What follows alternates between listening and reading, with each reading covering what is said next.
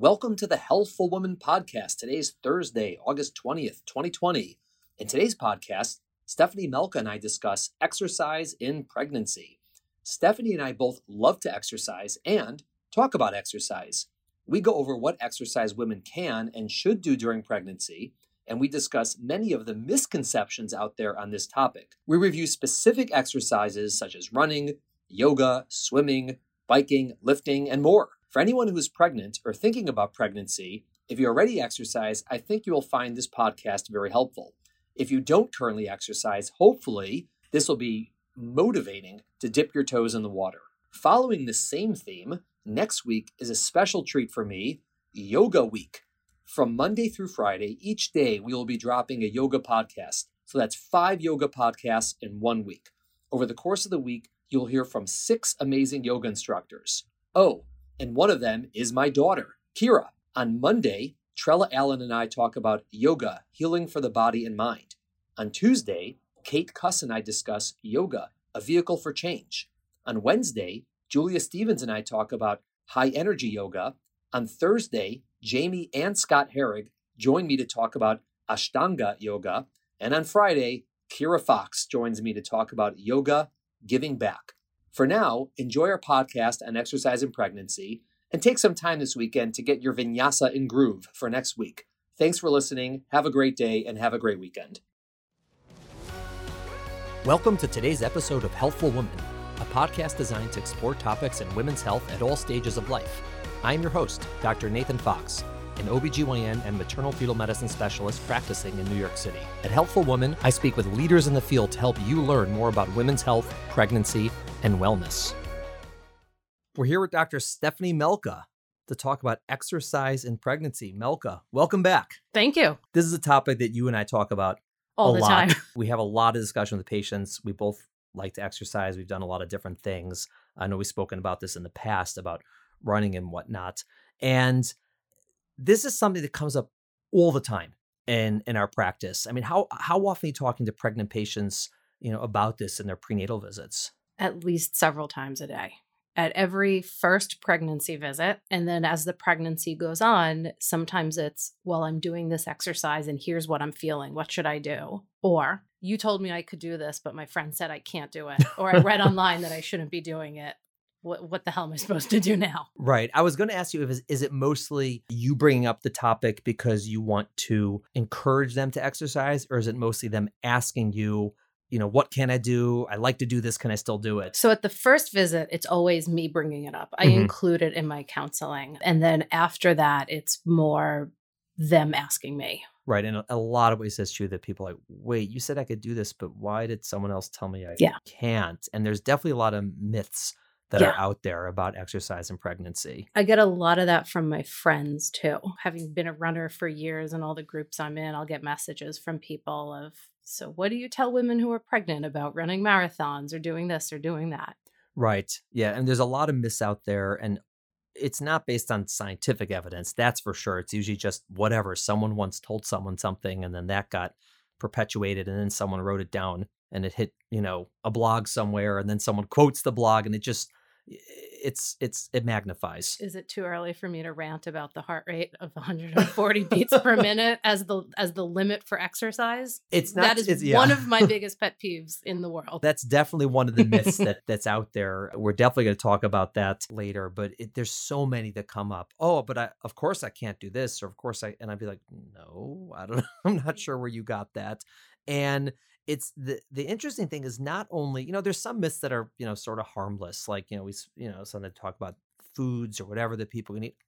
If someone, wants to completely avoid caffeine in pregnancy, fine, whatever, they don't have to, but okay. But it's interesting because frequently the advice that they're given is directly opposed to what's good for them. So, exercise in pregnancy is healthy. It's recommended. And then people are frequently like, oh, I stopped exercising because I'm pregnant.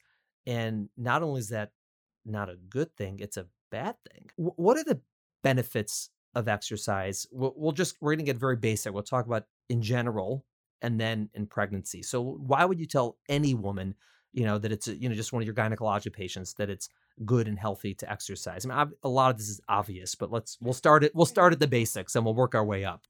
It's honestly one of the best things people can do for their health. Maintain a healthy weight, good cardiovascular function. You see lower rates of osteoporosis in women doing weight-bearing activities. Yeah, there's just so much about it. Everything you mentioned, people who have, issues also maybe with stamina, with balance, it obviously helps all those things. Mental health, it's a huge contributor to positive mental health. Exercise is really good.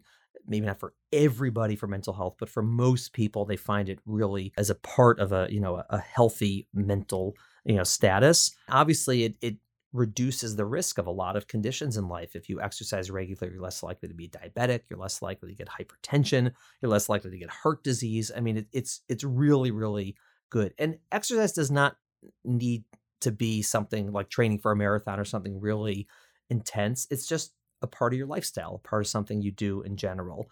Okay, so now let's talk about the benefits specifically for pregnant women. So all those exist. And then for pregnancy in general, what might be additional benefits that you go over with women? It's a great way to help decrease the chance of excess weight gain during pregnancy. Right. Less likely to have a bigger baby. Right. I think, people that exercise tend to just have healthier, lower risk pregnancies, less likely to have gestational hypertension, diabetes. Yeah. I mean, all of those things, it's hard to know for certain because, the studies are complicated on this, but most of the evidence, and it's pretty good evidence, it suggests it lowers the risk. Like you said, gestational diabetes is less likely in women who exercise regularly.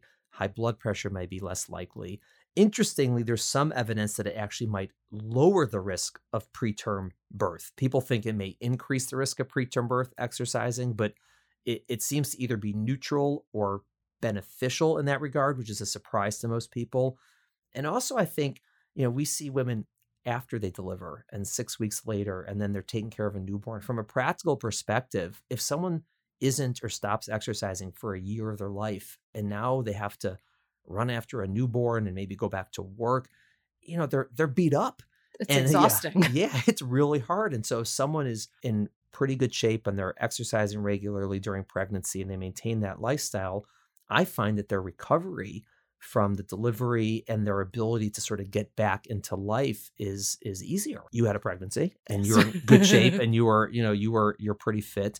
And I imagine it was easier for you to recover from the pregnancy than it would have been otherwise, potentially. And that's a really important thing that sometimes people don't always. I actually just saw a woman today and, she just had her baby. I saw her in the hospital and she goes, the finish line. I said, no, you're at the starting line. I said, the baby's born. Yes, it's one finish line, but now it's a starting line that's going to be many more years. And it's important to try to prepare for that as well from a physical perspective. There are, potential risks of exercise in pregnancy. And what are the risks you normally go over conceptually? Main things are risks of getting hit hard in the belly or physically getting hurt. Right. Injury. Right. Right. No one ever wants to deal with a broken bone, but it can be especially challenging if you break your arm and you're pregnant. Right. And I think that people are often surprised when we tell them this. They think that somehow exercising is going to cause them to go into labor or cause a small baby. Harm to the baby or something like that. We say, no. The risk is you. Like, we don't want you getting hurt. And that's why we, tell them, for example, people are like, why can't it, when I say you can't horseback ride, it's not because like sitting on a horse or riding is dangerous. It's fine. It's you may fall off. Or why skiing? They're like, oh, it's an altitude problem. Like, no, like people live in Colorado. I said like the issue with skiing is that you may run into a tree or some, even if you're a good skier, some idiot like me might run into you and knock you over. And you don't want to deal with a torn ACL while you're pregnant. Like, not only is it annoying, but there's issues with blood clotting and healing. And so you don't want to get injured. And so we typically just tell people to avoid exercises. They can hurt themselves when they're pregnant. And then, other things potentially with impact. There's no risk to the fetus. It doesn't cause miscarriage or labor. And it's sort of uncertain about excessive training. Like, do you give people a limit in terms of training or exercising? I don't. I usually ask people what they're doing and then tell them, like, if you don't exercise at all, this is a good time to start. If you're a runner and you've been a runner for years and you've only ever done half marathons and now you want to do a marathon, this is probably not the time to make that big of a jump. But I usually tell people just to continue whatever it is they've been doing. Right. It is, no one knows for sure if these things are good, bad, or neutral. But again, there's some common sense involved. It doesn't make sense to like try to take on a new project that's much more than you've ever done before, unless you start at zero. Like you said, it's good to start something. And so I agree. I usually tell people the same thing. We don't have a lot of people clamoring to do an Ironman when they're pregnant. But if someone was, I'd say maybe not a good idea. But in terms of like general exercise, seems to be fine. And then let's talk about the heart rate myth. What is the myth that's out there? You can't get your heart rate above 140 while you're pregnant. Right. And what is it that's going to happen if the heart rate goes above 140? Nobody knows. Yeah, it's an odd one. And I tried to look back into where that even came from. I've never found out where it came from. Yeah, I think it was just sort of someone once said that's the cutoff between moderate exercise and strenuous exercise, which also is vague. I don't know what either of those terms necessarily mean. And so they said, okay, if your heart rate's under 140, it's moderate. And if it's over 140, it's strenuous. Yeah, I don't know where that came from either. I never go into that with women. There is, there is data about using heart rate as sort of a gauge. This is running this like Maffei-Tone method, where it's sort of below a certain heart rate, you're doing mostly aerobic exercise, and if you're above it, you're maybe doing anaerobic exercise. Yeah, that's the Orange Theory Fitness that's out there. Yeah. It breaks down into the different zones. Yeah. Right, of aerobic and anaerobic. And okay, so there's some science, but first of all, 140 is very vague in general because it's based on your age, it's based on your weight, it's based on your fitness, so it's not 140 for everyone. And also, there's nothing uniquely unhealthy about doing that type of exercise when you're pregnant. It may just be harder, okay, and so we do not give people this heart rate cutoff, and we frequently have a long conversation, pontificating about why that's such an odd thing that came out. And so what do you tell people then to sort of gauge their level of exercise? I tell them to gauge by overall feel. You should not be exercising so hard where you come off the spin bike or come in from a run and need a 2-hour nap. If you're exercising with a group of people, you should be okay chatting back and forth. If you're out on a run with friends, you should be able to be talking a little bit.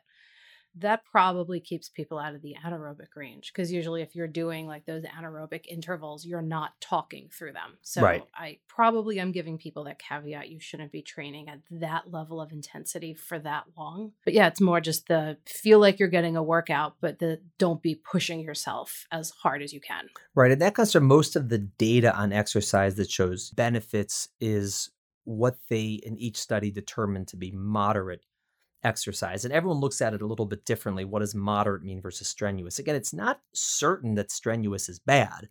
It's just we know that moderate is good, and the recommendations about how frequently, we'll go into them, people should exercise, they talk about moderate exercise. So I use a very similar rule to what you do. I tell people if during your exercise you're able to talk, then it's sort of still on the moderate level, but probably you shouldn't be able to sing. That's what I tell them. If you can sing, it's probably too light. And if you can't talk, it may be too strenuous. And so that's sort of the happy medium to be able to talk. You try to sing when you're running. It's hard. It's hard to do. I'll keep that in mind. But definitely the talk rule is a good way to go through it. And then another thing, it often comes down to somebody's base level of fitness. Right. A 140 for somebody who's just starting off, who has a baseline heart rate of 90, is going to be different than somebody with a baseline heart rate of 60. Right. And again, my friends, like I know a ton of people that have done marathons while pregnant. It's not that that distance is dangerous or that amount of time, because they go slow, they hydrate, they take walk breaks, they finish it. Right. And their pulse probably is not that crazy high during the race. Yeah. I could look back at some Garmin's and find out. We could definitely go there. I could look at my Garmin. I hit 140, I think, going up the stairs at Sinai sometimes. It's and people who track their heart rate during pregnancy, I tell them it's too much. The current recommendations based on reasonable data, it's not perfect, and so this is there's some grain of salt. All this is that women without a contraindication, and we'll get into that. They should exercise, again, at this moderate intensity, which is vague, but again, it's sort of not too light, not too heavy. This talk rule may be way to go for 20 to 30 minutes a day, most days of the week. Meaning it's something someone should be doing 4, 5, 6 times a week. And 20, 30 minutes is not that much time. And people sometimes obviously do it longer, and you have to individualize it. But the recommendation is to basically exercise almost every day while you're pregnant. And people are surprised to hear that. They're like, seriously? Like, oh my God. And then the people who do exercise are very happy about that. And the people who don't are like, oh, and time to start. And there are some women who we tell maybe it's not a good idea. It's unusual, but who might some of those women be? People where even that increase in activity could lead to complications. So I'm thinking of like placenta previa. Right. I don't even know. I would say with twins, I tell them not to exercise. Like I do think they are at risk for preterm birth, but I think when they exercise according to these guidelines and hydrate, tend to do fine. Yeah. It's probably the previas, maybe people with a short cervix or a cerclage. The fact that it's almost hard to think of who these people are shows how unusual it is for us to tell people, particularly us two, who not to exercise. Placenta previas, I tell them the same thing. They're at risk for bleeding. It definitely can cause bleeding. It's not like it's necessarily going to be horrible, but it's just not worth it. And, that could be a very, very big deal. I do let my twins exercise, but typically, particularly later in pregnancy, they're just bigger, it's harder. And so they're going to cut back what they're doing, similar to how someone might at the end of pregnancy with a singleton pregnancy. They just have to do that earlier. And also, I tell people that, since all of this isn't based on perfect data, there's a big dose of common sense that has to be used. If when you exercise, you start having crazy contractions and you have a twin pregnancy, all right, like your body's telling you it's time to back off. Mm-hmm. And you can't use the same rule for everybody. And that may just be their luck, what's going on with the pregnancy. It could be their baseline fitness. It could be other risk factors. But people have to be in tune with what's going on while they're exercising, how they feel, how they're able to tolerate it. We've gone over our general recommendations that you and I are both, not just us, but everyone sort of pro-exercise in pregnancy. It's a good thing. It's a healthy thing. It's something people should either continue to do, or if they haven't exercised before, it's a great sort of motivator to start.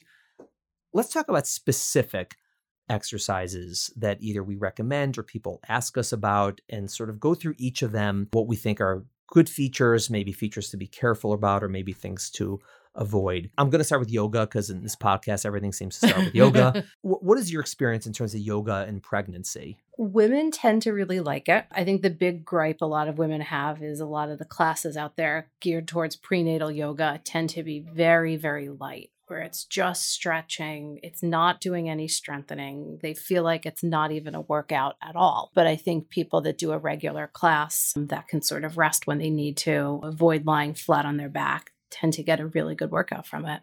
Right. I think the prenatal yoga is interesting. I've always thought it's more of a marketing thing than a medical thing, that it's a way for, and I'm not saying that in a negative tone, for yoga studios to invite and welcome pregnant women into their fold and they say, okay, we have prenatal yoga. And for many women, it's the first time they'll ever try yoga. It's typically pretty light, as you said. And so that's something I might recommend for someone who's never done yoga before and they want to try something. Okay, and prenatal is very light, but pregnant women can go to regular yoga classes, and either if they know what they're doing, they'll know how to modify. And if they're sort of somewhat beginners or maybe intermediate, they don't really know how to modify, any good yoga instructor will be able to tell a pregnant woman what she shouldn't be doing or, has to modify it. They're pretty in tune with what's going on. And the benefits are everywhere. I mean, it's like you said, you can get a good workout based on what class you go to. The stretching is helpful. And I found that yoga is really my go-to treatment for back pain of pregnancy. That's the first thing I recommend to women. It's so common to have back pain in pregnancy. And I've just found that the aspect of yoga that strengthens the core is so helpful. Can you explain like why does that help back pain, strengthening the core? One of the pregnancy hormones, progesterone, will kind of loosen ligaments in the body, and you get a lot of that in the hip girdle. So your hips get loose, the lower back gets a little loose, plus the uterus is growing out, so your center of gravity is shifting back. So that's then putting a lot of stress on the lower back. The paraspinal muscles can overwork, sometimes go into spasm, and yoga, strengthening the core, kind of focuses on that area, a little bit of loosening it up, and also strengthening other muscles to kind of keep things in a more proper alignment. If you think about it, there's two parts of back pain. One is trying to relieve the pain just to make it feel better. And the second part is trying to get at the cause of the back pain so it doesn't happen. And so the stretching is very therapeutic for a lot of the back pain that people have. And that's sort of like, think of it sort of like a massage in that sense. It's like a massage for the back. It helps for the pain. But the other thing is, like you were saying, when you work on the core, and the core is really those muscles that are sort of from your upper abdomen, your upper belly down to your thighs. That's the part of your body where, if you think of, the skeleton that people had in high school biology class that was hanging there. If you think of a skeleton, on the chest, there's your bones in the front, right? The ribs and the spine in the back. And down by the pelvis, there's the bones in the front and the spine in the back. But between those two, all you have is that bone in the back, the spine. And that's the lower back. And if you think about it, there's really nothing in front to hold it together. And that's where people sort of hunch over. And the core, all those muscles that wrap around the front there. So if you can strengthen those, it helps keep that back supported, the lower back. And I found that yoga is really the easiest and best way for most women to help their back pain in pregnancy. So that is a huge thing that I do. And also all these, the flexibility, the stretching. Now, what are the things you sort of warn people about if they're going to do yoga? No hot yoga. And why is that? It's just the elevation in body temperature in the first trimester you want to avoid.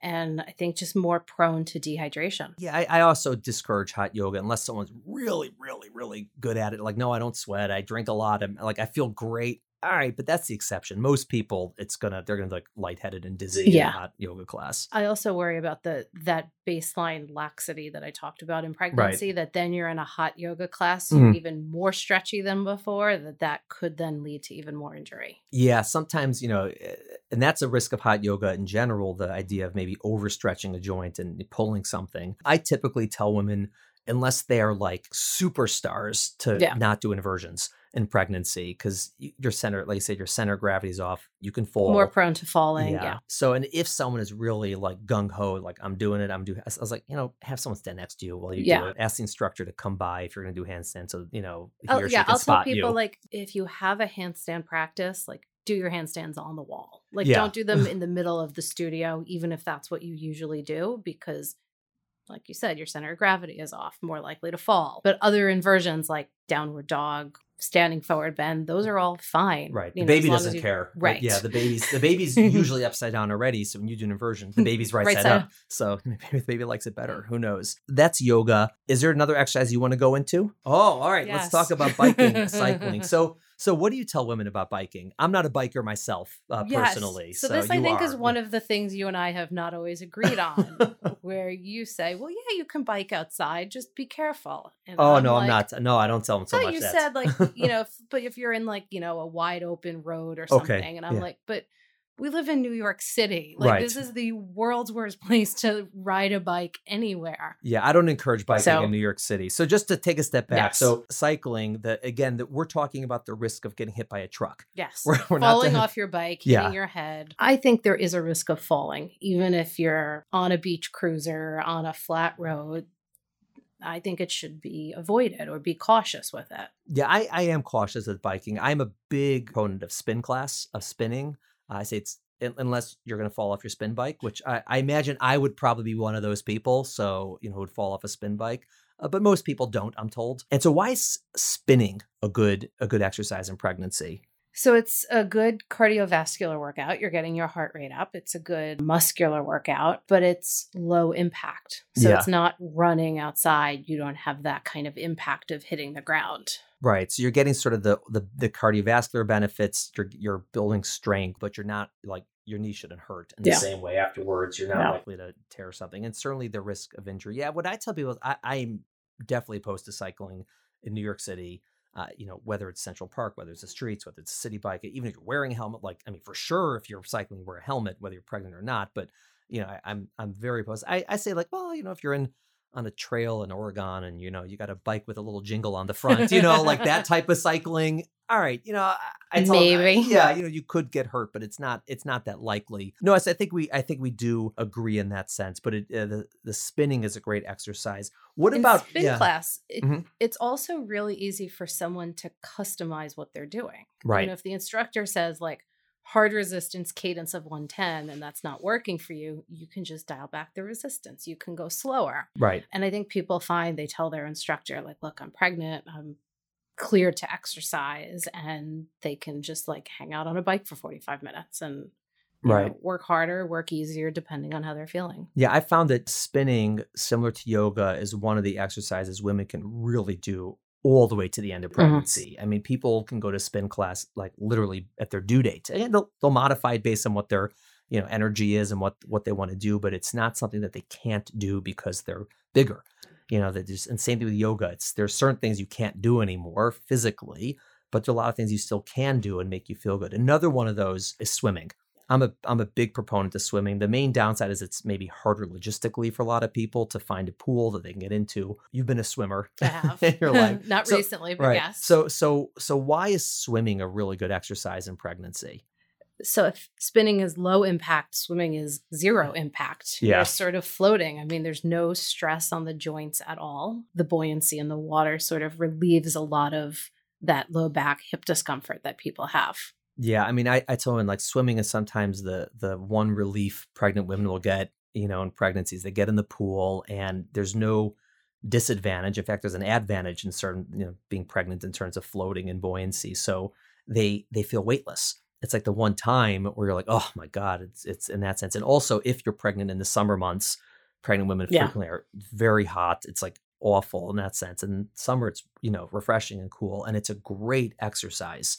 It's just, you could do it at any speed, at any intensity. Again, you're not going to get injured unless you bump into the wall or something like that. And obviously anyone who swims should never do it alone. You have to be watched. Anyone, this is true for anybody, but certainly pregnant women, you could get a muscle cramp. You could, unintentionally swallow some water and have a difficult time. You don't want to be in a pool or any body of water alone. You want someone watching you, but it's a great, great exercise. And I am a huge fan of it for people who can find a way to do it. There is also another myth that pregnant women can't swim at the end of pregnancy. I've heard varying things of chlorine is bad. Thing about at term, if you're dilated, the water can get into the uterus and cause an infection. And some women have asked me, can you check my cervix to tell me if I can go in a pool or not? I'm well, I'm happy to check your cervix, but I'm going to tell you can go in a pool no matter what. I heard one of the reasons is again, none of this is we don't advocate any of this stuff, but one of the reasons was because if she happened to coincidentally break her water while she was swimming, she wouldn't know that was, and I was yeah, I don't, no, I don't, that's that okay. may be true, but that's not a reason for me to keep someone out of the pool. Right. And she'll find out pretty soon after she gets out of the pool. You can swim pregnancy up until the very, very end based on what level. And also if people aren't swimmers, also just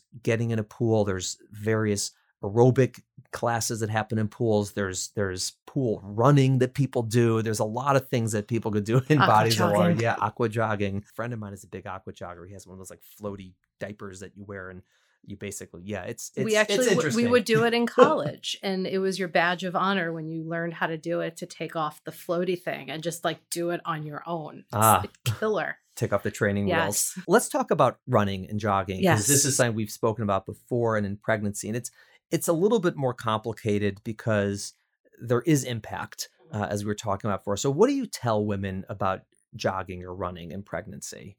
So it's fine to jog and run. The impact is not dangerous to the baby. I think that's another myth. You'd mentioned horseback riding before. Right. Someone will say but horseback or running, you're jumping up and down. The baby's getting jiggled. Right. But the baby's fine. It doesn't cause any problem to the pregnancy. Right. Baby's underwater. Yes. Yeah.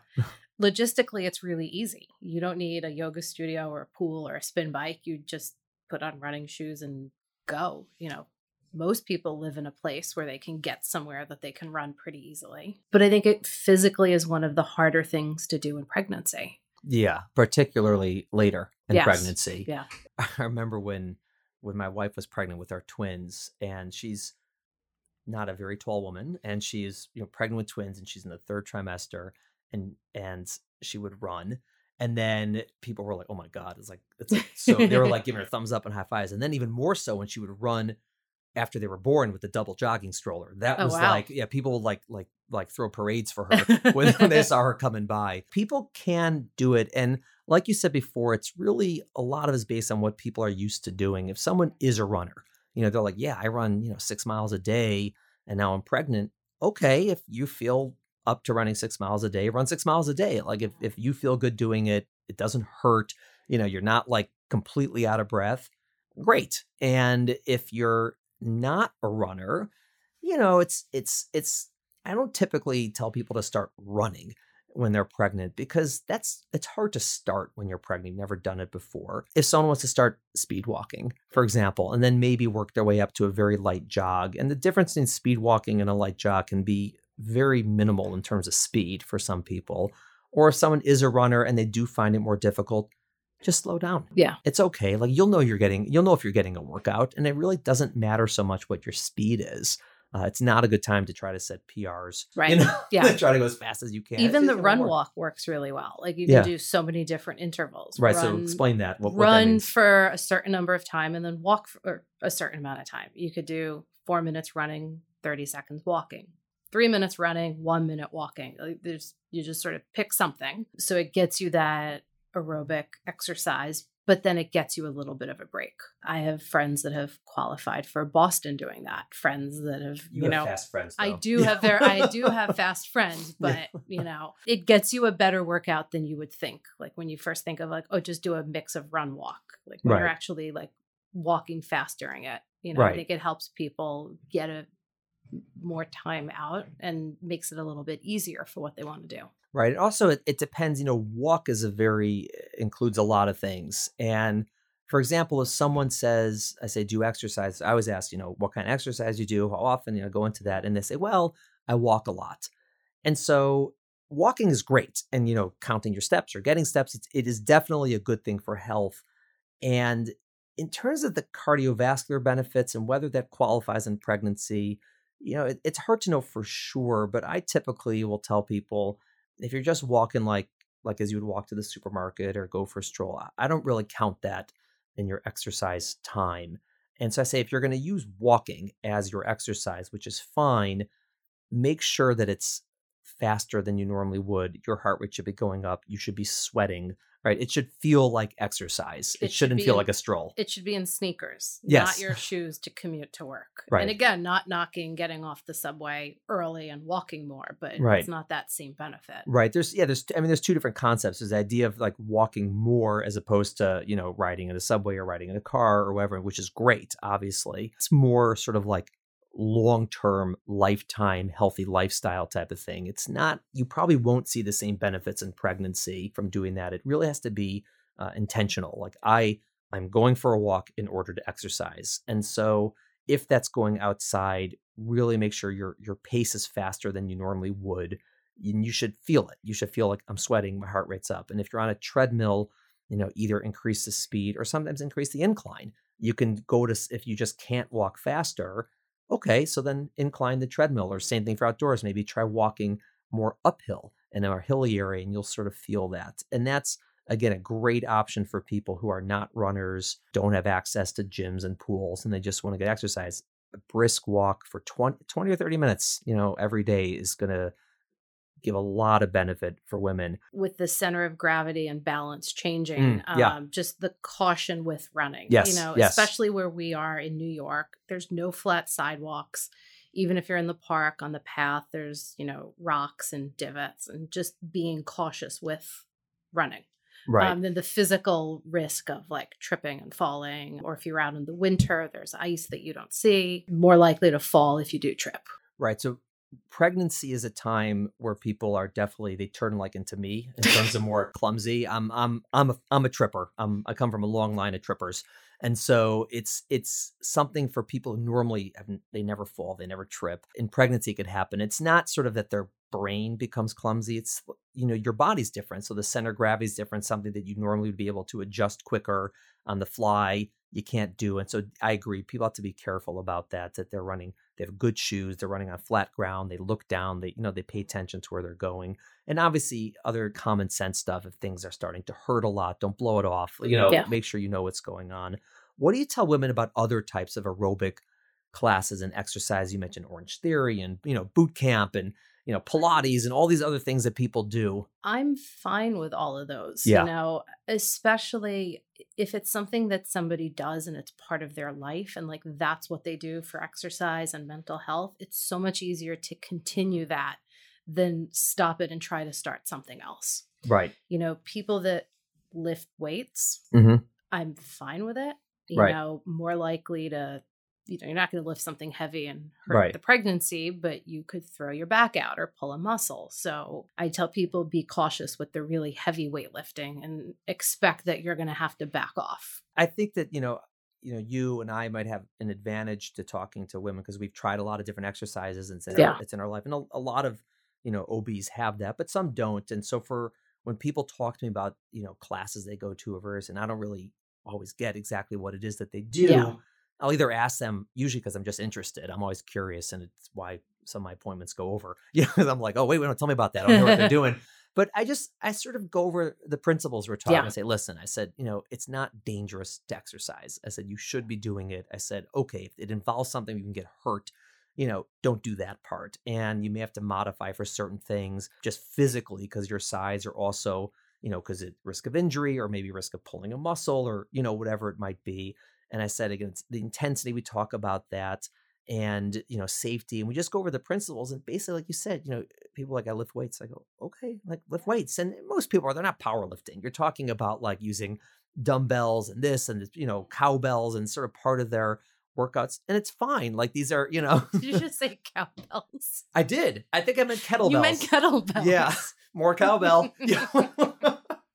Someone's exercise at the cowbell. That's good. I guess when you're running, there's the cowbell. I could bring. Did I have the cowbell with?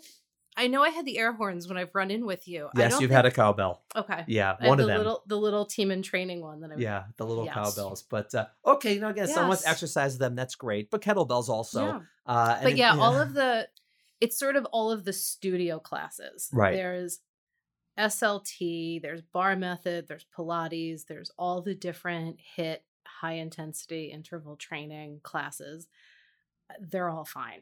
Again, with the caveat, as your body changes, you modify positions, you don't push yourself to a point of utter exhaustion just to complete the class. Right. And one of the other things that, you mentioned, because I thought about the Pilates, is this idea of core training specifically. Like we were saying how great it is in yoga, but so many people come out, they say, oh, I can't do core. I can't do crunches. I can't work on my abs because I'm pregnant. And I'd be like, why? Like what? They're like, oh, it's going to hurt the baby. I was like, how is that going to hurt the baby? Like it just doesn't, I don't even understand it. Like it's these myths are so interesting. I can't even figure out like, what is the theory that it's going to hurt the baby to help your abs? I said, no, like great. If you're going to do it, I mean, there's things you're not going to physically be able to do later in pregnancy just because of the size of your belly or this or that. But if it's working for you and it's okay, like continue to do it. It's a good thing. And these are really, again, the core is so important in life and certainly in pregnancy. And all of these are good. And I just think it's so unfortunate that all these myths have come out. And again, not only are they not necessary, but frequently they're counterproductive. They work against women because they stop doing exercise, which is good for them. And it's a problem. I get that a lot at the first pregnancy visit. They're 8-9 weeks pregnant. Like you, I asked, do you exercise? And it's always, well, I used to blank, but I stopped because I'm pregnant. Right. I had a few people that said, well, I ran, but I've been so tired with running, I just started to cut back. That's uncommon. It's either they're doing what they're doing or they just stopped completely because they're pregnant. Right. And I always have people say, well, I can't because I might miscarry. I'd be like, no. I said it's, unfortunately people sometimes miscarry, but, it has nothing to do with whether you exercise or not. I'm not saying exercise will prevent a miscarriage, but certainly it's not going to cause one. And I think some of this is just knowledge. Some of this is unfortunately on us doctors, sometimes giving people bad advice that's not based on anything. A lot of it is, as you said, just from reading online or from hearing from friends, something they were told. But again, overall summary, exercise is good, exercise recommended, a lot of things you can do, a lot of options. Just try to be safe. If you have questions, obviously speak to your doctor. If you think there may be a reason you shouldn't or can't, again, speak to your doctor. But the vast majority of the time, you'll be able to find something that's good and healthy for you in pregnancy and in life. Excellent. Melka, training. This is good stuff. We need a marathon. Yeah, we got to practice marathon. We're going to get everyone in our practice to do that. We were going to do that until, thank God, Corona hit. So I was like, oh my God, we all have to do this marathon together. But we'll do it. At least a half marathon for everyone. We could probably pull it off. Great. Well, thank you for coming on. I am certain we'll have you again. This is a great topic. Thank you. Thank you for listening to the Healthful Woman podcast. To learn more about our podcast, please visit our website at www.healthfulwoman.com. That's HEALTHFULWOMAN.com. If you have any questions about this podcast or any other topic you would like us to address, please feel free to email us at hw@healthfulwoman.com. Have a great day. The information discussed in Healthful Woman is intended for educational uses only and does not replace medical care from your physician. Healthful Woman is meant to expand your knowledge of women's health and does not replace ongoing care from your regular physician or gynecologist. We encourage you to speak with your doctor about specific diagnoses and treatment options for an effective treatment plan.